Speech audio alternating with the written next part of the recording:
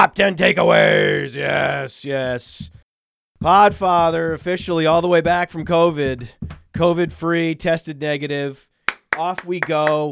Off we go. Can't guarantee that it'll be a cough-free show, but we're gonna talk about these games. We're gonna give you 10 good takeaways. This is gonna be a concise and efficient show. 10 good takeaways. We're gonna leverage that reveal sound effect once again. You know, it's my favorite sound effect now.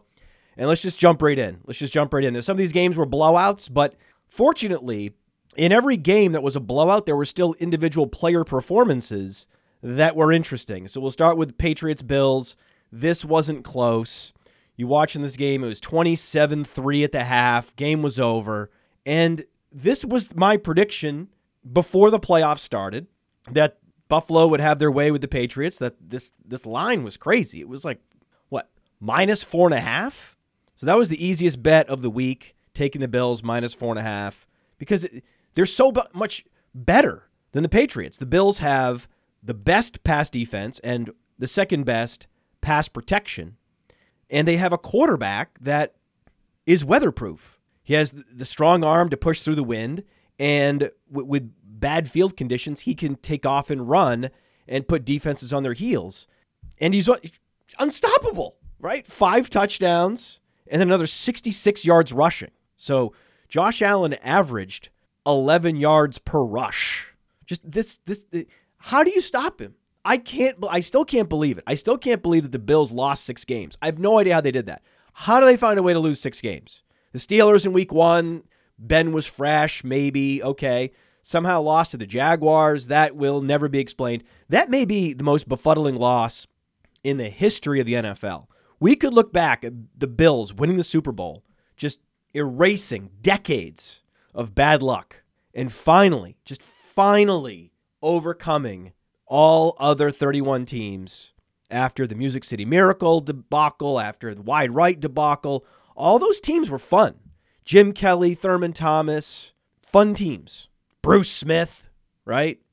And yet they just happened to run into the Dallas dynasty. Bad luck, right? Just bad luck. The Bills have been the signature tough luck franchise in the NFL, and things are finally starting to break their way after 10, 20, 30, I don't know how long the franchise has been around, a long time. It's an AFL franchise. So after 50 plus years, finally, the team is in a position to win a championship. They are the best roster, top to bottom. And you watch the game, you can see it. Whether it's special teams, offense, defense, every area of the football field, they typically have the best personnel. Whether it be in the secondary, whether it be linebacking core, you can't run against this team. You can't throw against this team. You can't get to the quarterback. Even if you do, he escapes. He has some of the best escapability in the league. And his wide receivers create separation and squeeze the football. So explain to me how they lost 6 games. Nobody knows. Put it in the chat. Do you understand how they lost 6 games? I have no idea. But I don't see them losing again this year. I picked them to win the championship, and so far they're delivering, and it's exciting. Devin Singletary, another 2 touchdowns. This is a fascinating running back situation that has developed in Buffalo, where you have a relatively small, relatively slow running back who's not overly active in the passing game. Devin Singletary had, 13 receiving yards. He's never been a target hog out of the backfield. You'd think he would be at his size, but no, he somehow gets by with grit and guile and just great instincts and vision. And good for him. But the rule of thumb is, if you don't have that size, you don't have that speed, you don't have that electricity in the passing game, you're not an enduring asset for dynasty leagues. So it would be interesting to see what trades go down this offseason for Devin Singletary. Are you able to get a first rounder out of it? Probably not. Maybe 5 years ago. I think maybe 5 years. This could be one of the great achievements of Player Profiler, that a running back like Devin Singletary would just be soaked in buzz heading into this offseason in best ball leagues and in dynasty leagues. And yet people go to Player Profiler and they're like, wait a second. I've seen running backs like this before. They don't endure. They end up as backups. Remember, even Kareem Hunt ended up as a backup. Kareem Hunt was bigger and more explosive and better in the passing game than Devin Singletary, but he wasn't Nick Chubb. He wasn't Jonathan Taylor. He wasn't even anything close to DeAndre Swift athletically. He was just a technically sound running back who knew how to take advantage of the creases and crevices on a football field, especially within the context of the Kansas City offense. And he goes elsewhere, and he's no longer starting. And where is Kareem Hunt in Dynasty now? Well, he's certainly behind Devin Singletary. Where does Devin Singletary slot in? That's the great question. But this is why we had the Dynasty Deluxe package. So you can see the lifetime values of these players move as new information comes in. So just go to Player Profiler, go to Dynasty Deluxe, and you'll see these values shift week after week. Elijah Mitchell, up. Singletary, up. And it's not just the rankings and the lifetime values. You can say, show me the rankings with future draft picks. You can say, show me a draft planner and see a draft board view.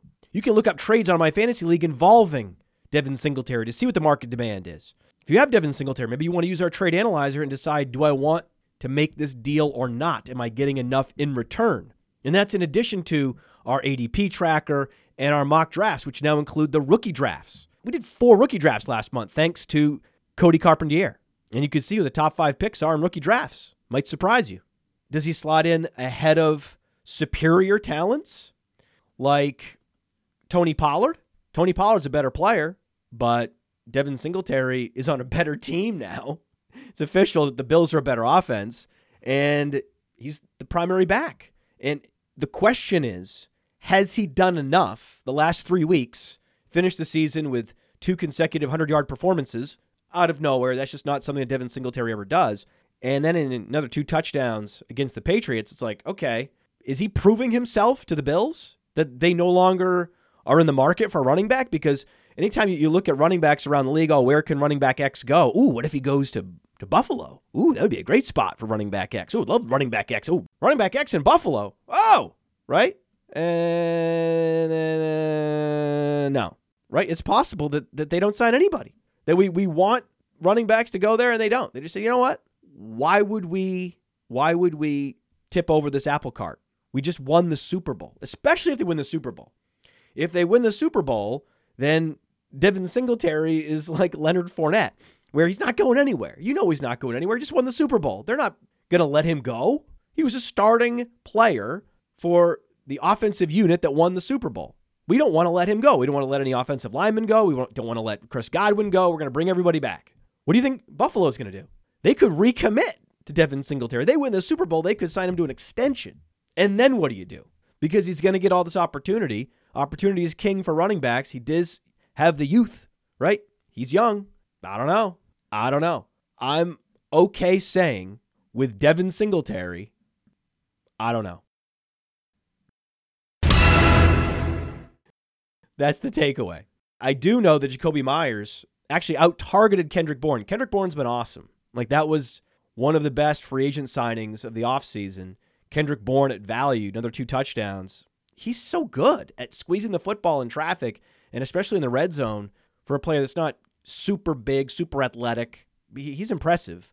But just don't forget that Jacoby Myers still had more targets.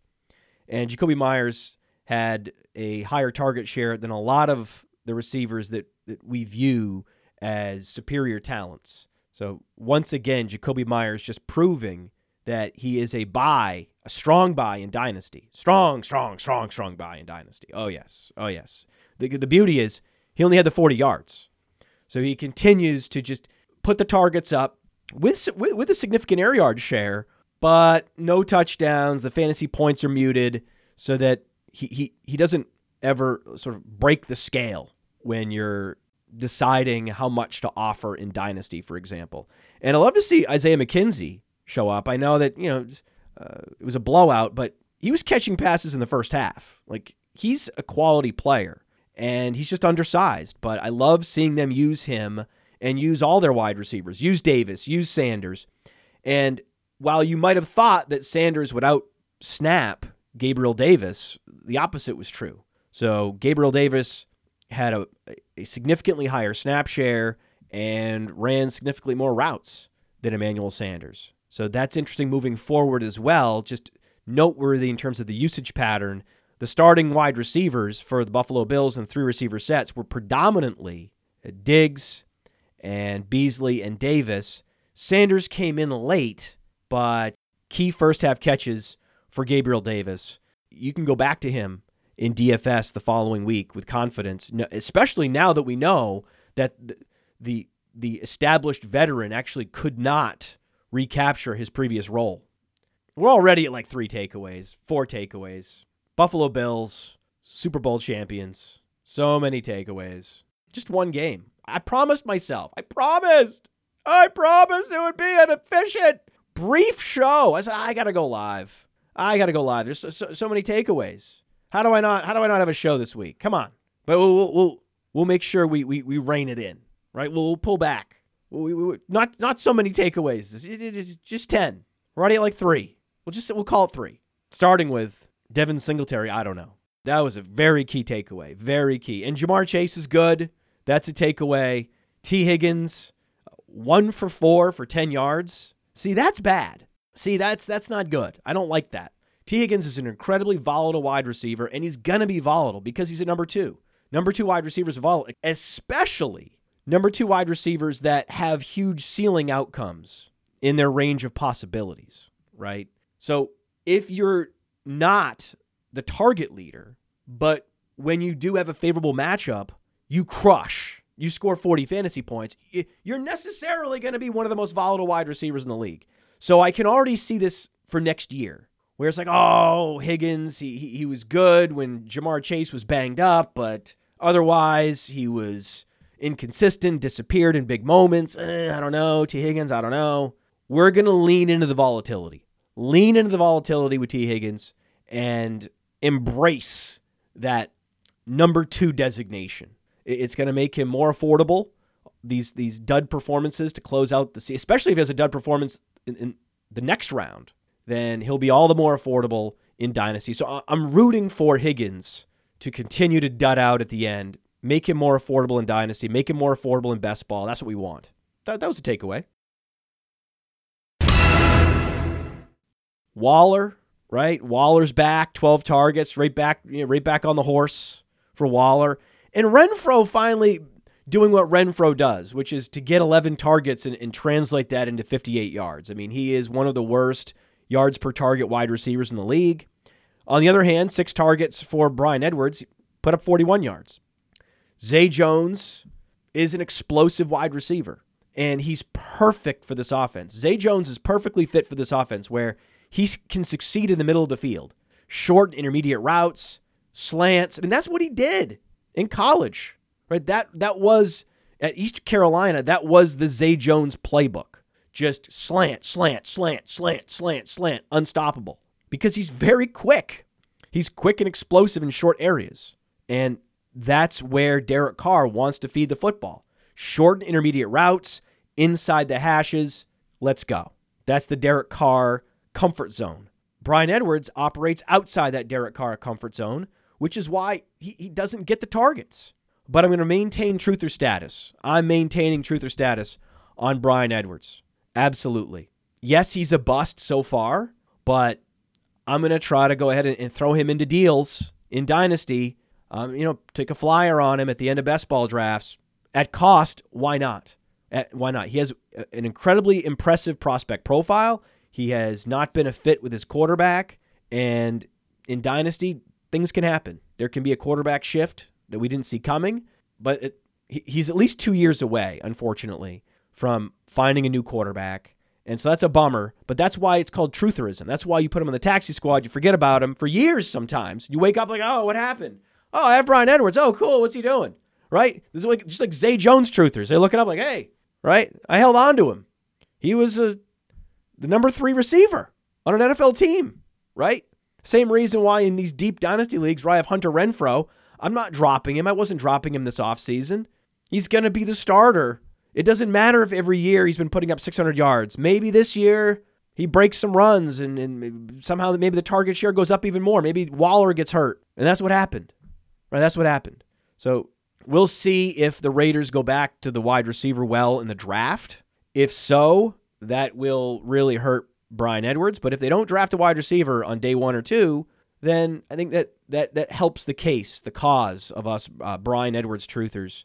And CJ Uzoma, right? 6 for 6. You never know when these games are going to happen. He has 2 of those games a year.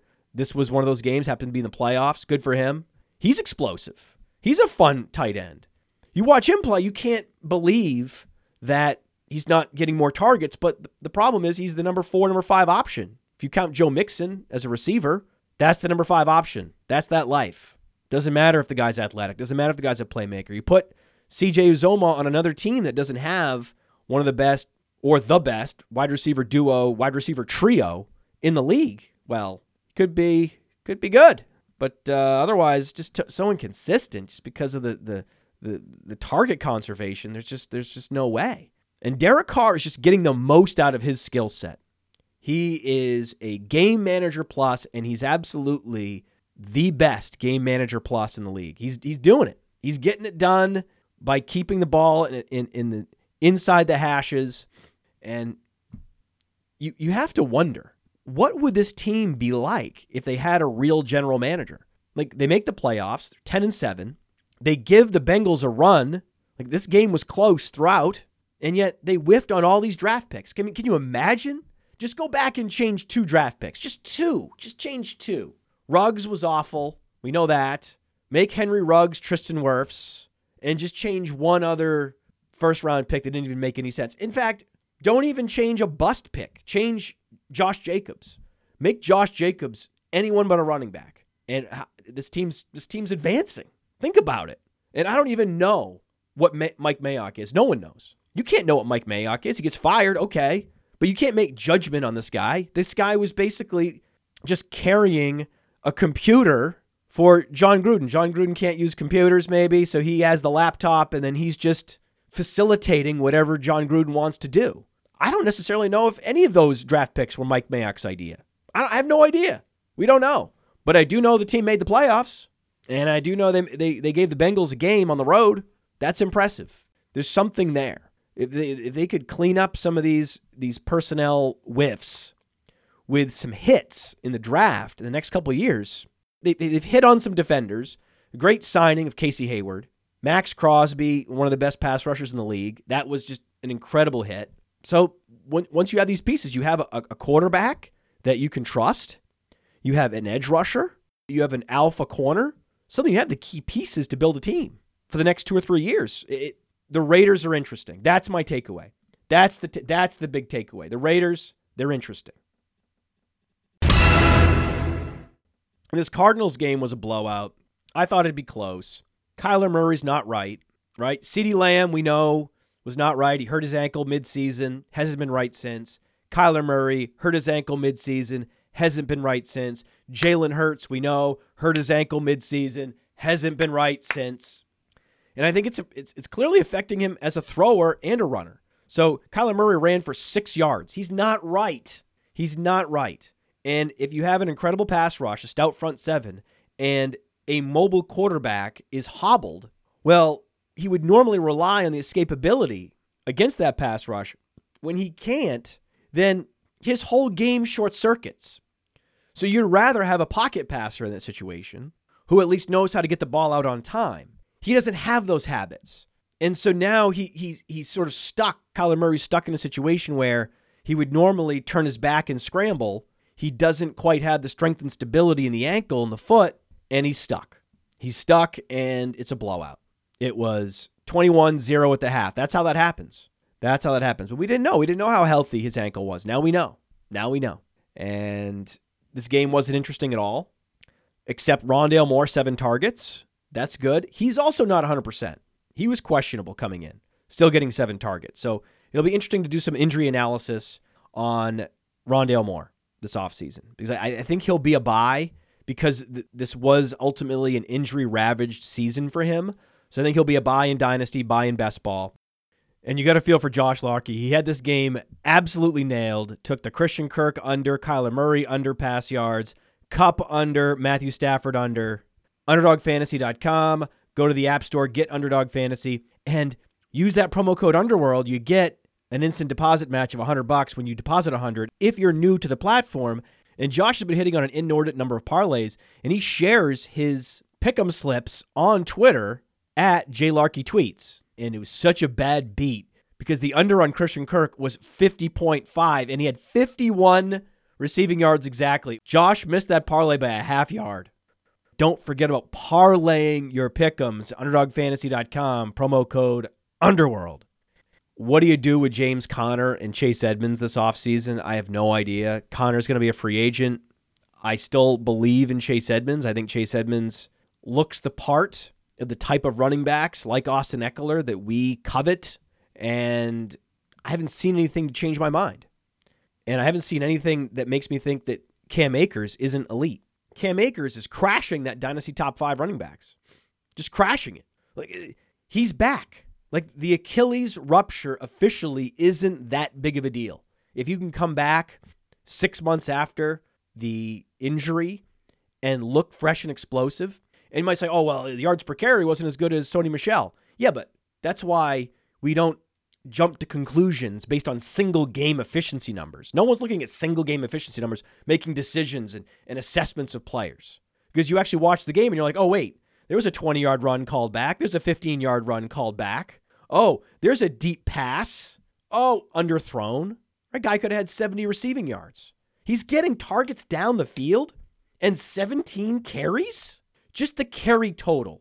And the areas of the field he operated, especially in the passing game, that's what we're looking at. And that's what's so impressive about Cam Akers coming off a ruptured Achilles. He's going to be a smash next year. I'm so excited for him in this offense with Matthew Stafford, these wide receivers, this whole passing game, just keeping defenses honest.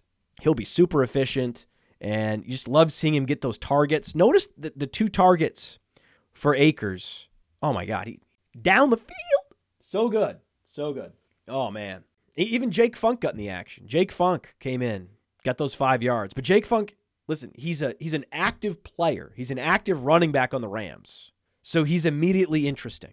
Jake Funk as an active player on the Rams, a skill position player, is necessarily interesting. Just the same reason why Ben Skoranek is interesting. He's an active skill position player on the Rams. It's a great offense. And you notice that Odell Beckham, because they won, doesn't have to answer any questions, right? He had an awesome game. He was 4 for 4. Maybe he's developing some rapport with Matthew Stafford. It'd be nice for him to have some real rapport with a quarterback since Eli Manning. And it's funny, we juxtaposed on Twitter at Roto Underworld the Amon-Ra St. Brown second half versus the Odell Beckham second half. And I thought it might be close just because St. Brown's getting 10 targets a game. I'm like, wow, his second half must have rivaled the Odell Beckham Jr. second half. Oh, no. Odell Beckham Jr.'s second half of his rookie season was face-melting. Was like number 2 scorer at the wide receiver position. He absolutely crushed it. It's hard to believe. Like we forget because we just had so many seasons of Odell Beckham Jr. disappointing us. But the whole reason we're disappointed in Odell Beckham Jr. year in, year out is because of that rookie year. And he missed the first 2 games with a strained hamstring. He would have been the greatest rookie wide receiver of all time across every counting stat, by far and away, had he played in those 2 games. I mean, amazing. He can't be totally washed. He just can't be. He's only 28. It's just not possible. He hasn't had the lower body injuries that would be required to say, listen, this guy has lost all of his explosiveness. It's gone. All that fast twitch muscle fiber, it's torn apart. That's not him, right? And remember, in the second half, the final 6 games, just the final 6 games of his rookie season. Just take the final 6 games. He was the number 1 wide receiver in all of fantasy and put up, this is true, 33 fantasy points a game, 842 yards and 9 touchdowns in his final 6 games. I was like, oh, I bet St. Brown and Beckham have similar second halves from their rookie years, respectively. No way. Not even close. Like, not even close. I like Odell Beckham. You're allowed to like Odell Beckham. You should like Odell Beckham. If you don't like him, shame on you. It's not his fault. What is his fault? I don't know what the fuck is going on with him, right? Some of it's his fault, clearly, but like with Bryan Edwards in Las Vegas, he was a very poor match for Baker Mayfield. He was a very poor match for Daniel Jones. You do feel bad for him. You feel bad for him until now. Now he has the best quarterback of his career, and he's super efficient, and he's a key player on this team, and it's the Cup and Beckham show, and it's fun and exciting, and now we're going to see what happens next week. Next week is going to be really exciting because then it's a rematch. The Rams beat the Buccaneers earlier this season, but the Buccaneers are getting healthier. Sean Murphy-Bunting likely back from the hamstring injury. Carlton Davis survived the game healthy. Jamel Dean's one of the most underrated slot corners in the league. It's going to be a different Buccaneers team. They're on a roll. They don't have Godwin. They don't have Brown. That could be what does it. They're going to put Ramsey on Evans. It's not a great matchup for the Buccaneers, as we saw earlier this season. So that's what's going to make that game so good. It's Tom Brady in a bad matchup, and can he overcome it? Fascinating. It's going to be fascinating. Steelers, Chiefs, what do you say to this? What do you say? I should ask the audience. Before we move on, we should ask the audience. Antonio Gibson or Cam Akers in Dynasty? Because that's where they're shaking out. Antonio Gibson's been a hell of a lot more productive so far in his career than Cam Akers. And Antonio Gibson is a more impressive size-speed specimen. You could argue he's more skilled overall as a former college H-back receiver. But he is a year older, and he's on a far inferior team. Cam Akers is still coming off a ruptured Achilles. We're not 100% sure that he's going to be 100% himself ever again. So that doubt still lingers until we see more reps, more games played from Cam Akers. So the uncertainty around Akers is higher, but so is the upside. So that's why it's an interesting dichotomy. Maybe we'll talk to Nate Liss about that, Akers versus Gibson, on the next Sonic Truth we're going to be recording later this week. Pittsburgh Chiefs, Pittsburgh never should have been in this game. I would have loved to see Colts Chiefs. That would have been interesting. This wasn't interesting. This was just Ben Roethlisberger farting. That's all it was. Just an old man on the couch, just remote control, fart. 4.9 yards per attempt. And yet still Deontay Johnson, 10 targets. So no matter what. Deontay Johnson, no matter what. You got to get this guy in Dynasty. He's just turning 25. He's got his age 25, 26, 27, 28, 29 seasons ahead of him. 5 target hog seasons ahead of him. He was number 4 in target share this year. This is why. Juju Smith-Schuster is going to be a free agent. Freiermuth, again, 5 targets. So I want Freiermuth. I'm in a startup right now, Dynasty startup mock, and I'm letting these tight ends with more brand equity go rounds ahead of a Freiermuth and a Dawson Knox, and I'm hoping to sneak them in rounds after some of these other guys that are just a little bit more exciting. But why can't Pat Freiermuth be exciting? Right? If we could consolidate these opportunities down to just Harris, Johnson, Claypool, and Freiermuth next year, that's exciting. I don't know who the quarterback's going to be. It's possible that Dwayne Haskins turns a corner. It's possible that they go out and sign a quarterback that can be a big upgrade over Big Ben, whether it be Matt Ryan or it's not going to be Deshaun Watson, right? We know the Steelers don't sign players like Deshaun Watson. They've got a whole sort of ethos in Pittsburgh. They're never going to sign Deshaun Watson. That's not going to happen. Deshaun Watson wants to go to the Giants. And what would happen to Kenny Galladay's dynasty stock if that happens? That's a good question for Nate Liss, too, because I've called the bottom on the Kenny Galladay dynasty stock. They sign or trade for Deshaun Watson. All of a sudden, I like Kenny Galladay now. He looks like a bigger version of Will Fuller. And that worked out pretty well, tethered to Deshaun Watson, didn't it? So the only big takeaway here is all the DFS gamers that pounded the free square that was Darrell Williams. I don't know what happened. It was the McKinnon show. And I just find it amusing when the chalk ends up getting 1 carry for 4 yards without an injury. That's when it's funny. When it's an injury, it's not funny. But when it's not an injury, and even better, that is Jerick McKinnon of all players. We love Jerick McKinnon. Jerick McKinnon is my original truther. It was Jerick McKinnon and it was Jeff Janis once upon a time. Look at McKinnon. 96 percentile speed, burst, agility, even strength. 32 bench reps, 210 pounds. Slick receiver out of the backfield. He should have been so much better. Same thing with Duke Johnson. And then you see at the end of the year, oh, wait, these veteran running backs still have juice. How it just comes to the attention of coaches that, oh, yeah, this Duke Johnson guy, Miami Hurricanes all-time leading rusher, one of the most efficient running backs in the league in his first 4 years in Cleveland. We should give this guy a shot. He's pretty good. How does it? I don't know. I want to know. How does it happen? How does it happen that you're just rolling with Williams, who runs a 4.7, who doesn't give your offense any explosive upside? Sure, he's racking up fantasy points with yards and touchdowns. Cool, right? Yeah, we'll take it, right? Just like you'll take Mike Davis last year. Great, we'll take the fantasy points. But Mike Davis was never helping the Panthers or the Falcons win games. Darrell Williams not helping the Chiefs win games. A guy as electric as Jerick McKinnon, he does. So when I saw that, I was like, oh my God. Not only do I just love Jerick McKinnon and feel like he's been vindicated, but this is so amazing to see a coach deploy his personnel the way I would. See, that's what I would do. I always talk about this on the show. I would find the most explosive running back who's the best in the passing game, and I would just feed him. I would ask him, do you want to be a starting running back in the league?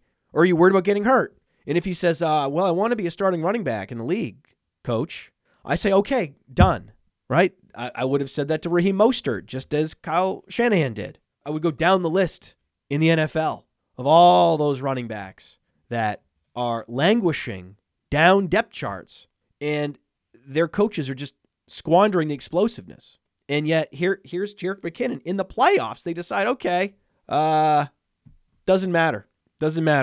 We don't care if DFS gamers are playing Darrell Williams. We like McKinnon. We like what McKinnon brings to the table. Who doesn't like what McKinnon brings to the table? He posted an impressive yards per carry, and then he caught all 6 of his passes for 81 yards and a touchdown. It could be that this is a Sony Michel situation, right? That this is a Rashad Penny situation where we don't know how healthy these players are. We don't know how much strength and flexibility they have in these key joints, like the knee, the ankle. And then one day we look up and they've worked with trainers, they've decided, you know what? I got a lot of stability here. I'm feeling really good. I've finally turned the corner. It's been years of rehab and I've finally turned the corner. That has to be it. That's the only explanation where all parties are using logic. Otherwise, it's just completely illogical that they wouldn't have played him more during the season. Unless they were saving him. The other theory is that they were saving him. Imagine that. That'd be a fun story. Imagine that Andy Reid writes a book, talks about that. Yeah, we didn't want to get him hurt during the regular season. We want to save him for the playoffs. Genius. If that's the case, genius. Not the case, but genius nonetheless. That would be genius. It's only looking up for Deontay Johnson. It's only looking up for Chase Claypool. It's only looking up for Pat Freiermuth. You're thinking, oh, no, it's going to get worse. No. It doesn't get worse than 215 yards on 45 attempts. I know you think it might. It doesn't. It was the perfect ending. 4.9 yards per attempt was just the perfect way for Ben Roethlisberger to exit the NFL. Just lay down and just try to, push the ball over the line of scrimmage barely from an inclined position. Goodbye. Not a lot to talk about with Bucs-Eagles. Hurts hasn't been right, just like Murray. He admitted it. Sanders is going to be a conundrum. Sanders, once again, all empty calorie touches. Boston Scott gets the touchdown. He was the most unlucky running back in the league this year, and I'm always buying the bad luck players. The players that, for whatever reason, the touchdown rate didn't materialize, got to the 1-inch line, couldn't quite get it in, or sustained injuries that are relatively random. Those are the types of players I like. And I'm fascinated to see Miles Sanders' best ball ADP. I have no idea what it's going to be. Couldn't tell you. No idea. But I'll probably be buying. Probably. He already went. In a Dynasty startup that I'm in, he went ahead of Tony Pollard. So in Dynasty, people still believe. Plenty of truthers out there. He went ahead of Michael Carter. I don't know if I'd do that. I think I'd rather have Michael Carter at this point. But so there's still believers. So maybe his best ball ADP won't be, as punished as I thought it would. Maybe. I don't know. Hey, Miles Sanders, let's do it again. Let's run this back. Miles Sanders. I don't know. But I like him. I like the player. Unlucky. Like him. Devontae Smith didn't do anything until the end. Didn't do anything until it was a blowout. Against one of the weaker secondaries, missing Sean Murphy-Bunting. Ugh. Right? Ew. Devontae Smith was not impressive this year, except the air yard share. Number 6 air yard share this year. That's impressive. Now, it's a function of the lack of a supporting cast, lack of other weapons. Just like this is, if you're going to discount Jalen Waddle's target share, then you also have to discount Devontae Smith's air yard share. But he was sharing a field with a sub 4-4 wide receiver in Quez Watkins, and he does get down the field. He gets down the field better than CeeDee Lamb. He gets down the field better than Jalen Waddle. He's going to be the clear number 1 next year. It's going to be hard to fade Devontae Smith next year. I know you want me to because he didn't deliver this year as I predicted, but every year's a new year. And you fade Devontae Smith one year, you might be bullish the next. Going to be bullish on Dallas Goedert again? Hell yeah. This is the Dallas Goedert we know. He's had more of these games where he's getting 10-plus targets than the disappearing at games. It's official. So continue to be bullish on Goddard. Tyler Johnson, just getting in there, right? And 3 for 30. Just getting in there. I like him. And Keyshawn Vaughn got most of the first half carries. I know it looks like it was a down the middle touch distribution between the two running backs, an even split. Not really. They were milk and clock at the end with Gio, right? So these coaches are getting smarter. They're saying, hey, listen, Gio Bernard, you're only on the roster because you're expendable. We don't want Keyshawn Vaughn getting hurt. He's valuable. If we don't have Leonard Fournette, we need Keyshawn Vaughn. And Ronald Jones is gone next year. Gio's gone. Fournette's probably back. But what you want are all-purpose backs that are an injury away because of all these running back injuries from being the primary back on one of the league's best offenses, right? Sony Michel. He produced pretty well, right? After Darrell Henderson went down. You wanted Sony Michel. Why? Because it's the Rams offense. Even if he's not catching a bunch of passes out of the backfield, it doesn't matter. He's going to get 2 touchdowns. Whatever. He'll get there. Keyshawn Vaughn will get there. This is one of the best offensive lines in football, one of the most efficient offenses in football, and he's a quality pass catcher. He was 2 for 2. He's not as good as Fournette in the passing game. Few people are, but he's a quality running back. He's a lesser version of Dalvin Cook. He's not Dalvin Cook, right? But the raw measurables are strikingly similar. The college production was similar. And he's showed you long runs. So it's interesting. It's just interesting. Keyshawn Vaughn's very interesting. I'm going to have a lot of him because when you go hero RB, which we did, religiously in 2021, and we likely will again in 2022, you're not investing much in your second running back. You're just taking shots in the mid to late rounds. And you want to take shots on the guys with most upside. We talked about Tony Pollard. That was the guy in 2021. Well, Keyshawn Vaughn's in that conversation in 2022. Tom Brady's going to be back. He's going to be 45 next year. Holy shit.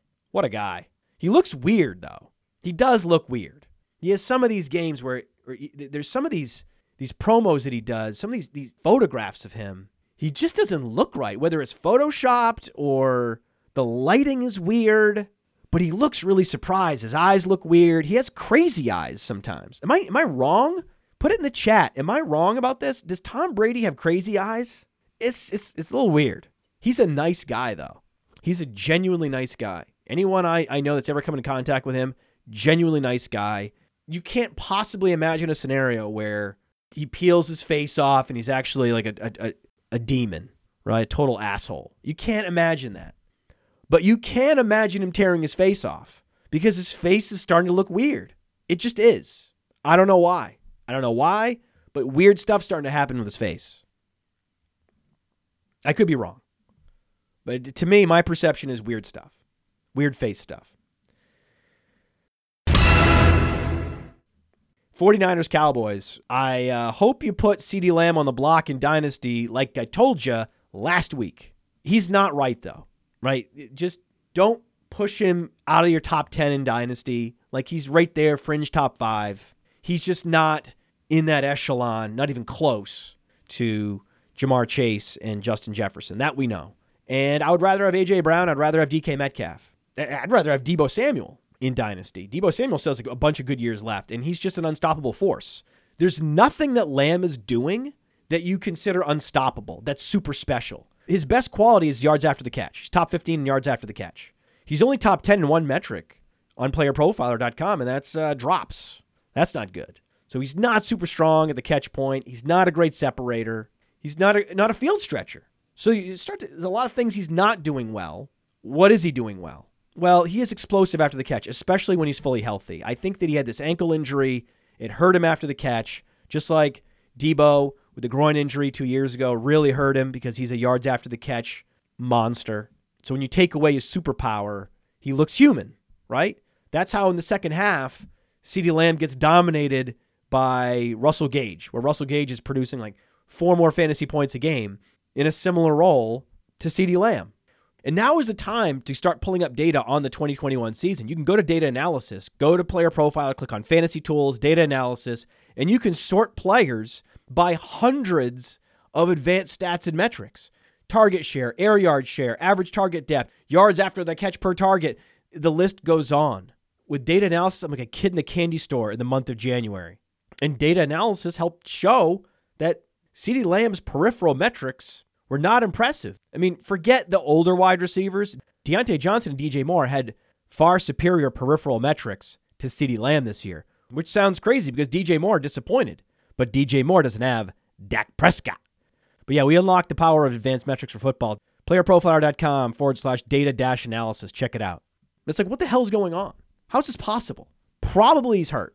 Probably. So I'm expecting a bounce back season in the efficiency metrics, which should translate with no Michael Gallup, at least at the beginning of the year, if they bring him back, which is unlikely, to a better fantasy season. He certainly has a 1,300-yard season in him, maybe, probably, I guess. It's just hard to envision it. Oh, it's tricky. It's tricky. And whenever it's tricky, I say put him on the block.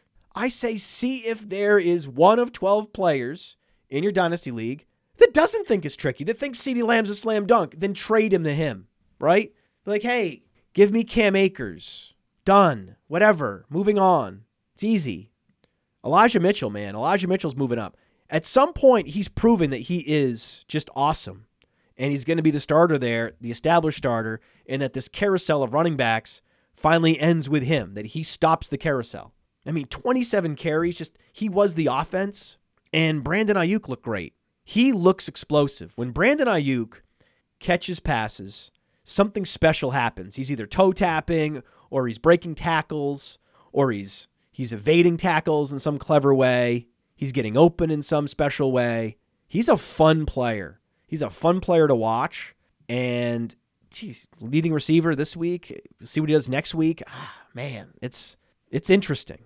It's interesting. It's an interesting dichotomy between a guy like, say, Devontae Smith, who isn't exciting. But the numbers say, hey, this guy's getting downfield. He's getting targets. He deserves to be coveted in fantasy. And then you have Brandon Ayuk, and the metrics aren't nearly as impressive, right? It's just a bunch of red flags. But when you watch him play, it's like, oh, this guy's good. This guy's great. And he had a great rookie season, right? So he had a down sophomore season. That's very common. Yeah, that's a good one. We'll ask Nate. That's another good dynasty debate.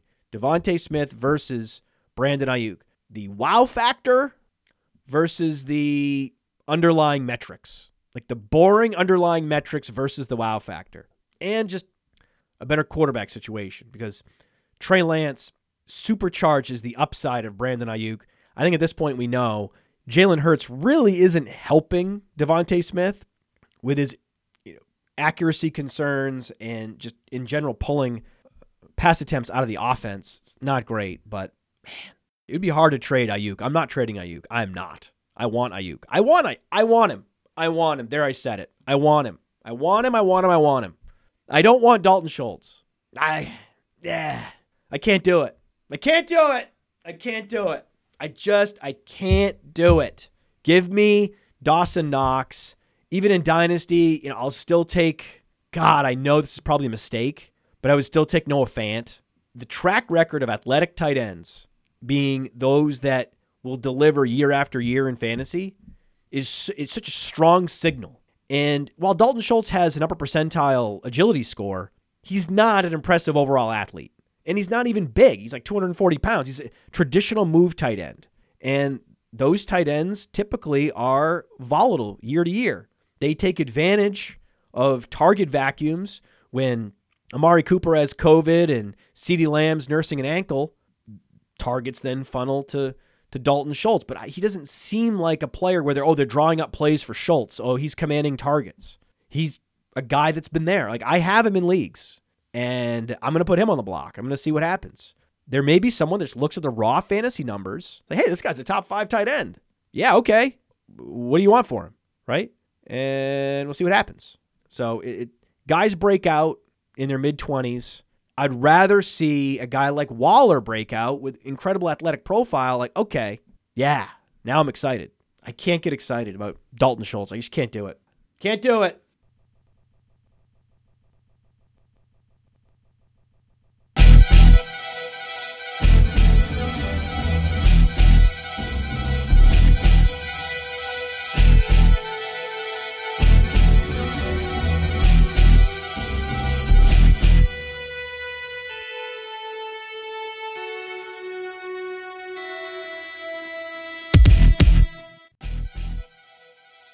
I can't get excited about Dalton Schultz. I just can't do it. Can't do it. Uh-oh. My throat's starting to fail. My voice is starting to fail. I can feel it. I was going to do a Q&A with the audience. I promise you I will. We'll do a separate Q&A. Maybe I'll bring on Josh and Cody for an AMA. We'll do a lot more of those. Oh! Too close to the sun. Oh, we're failing. Bye, everybody. Yeah.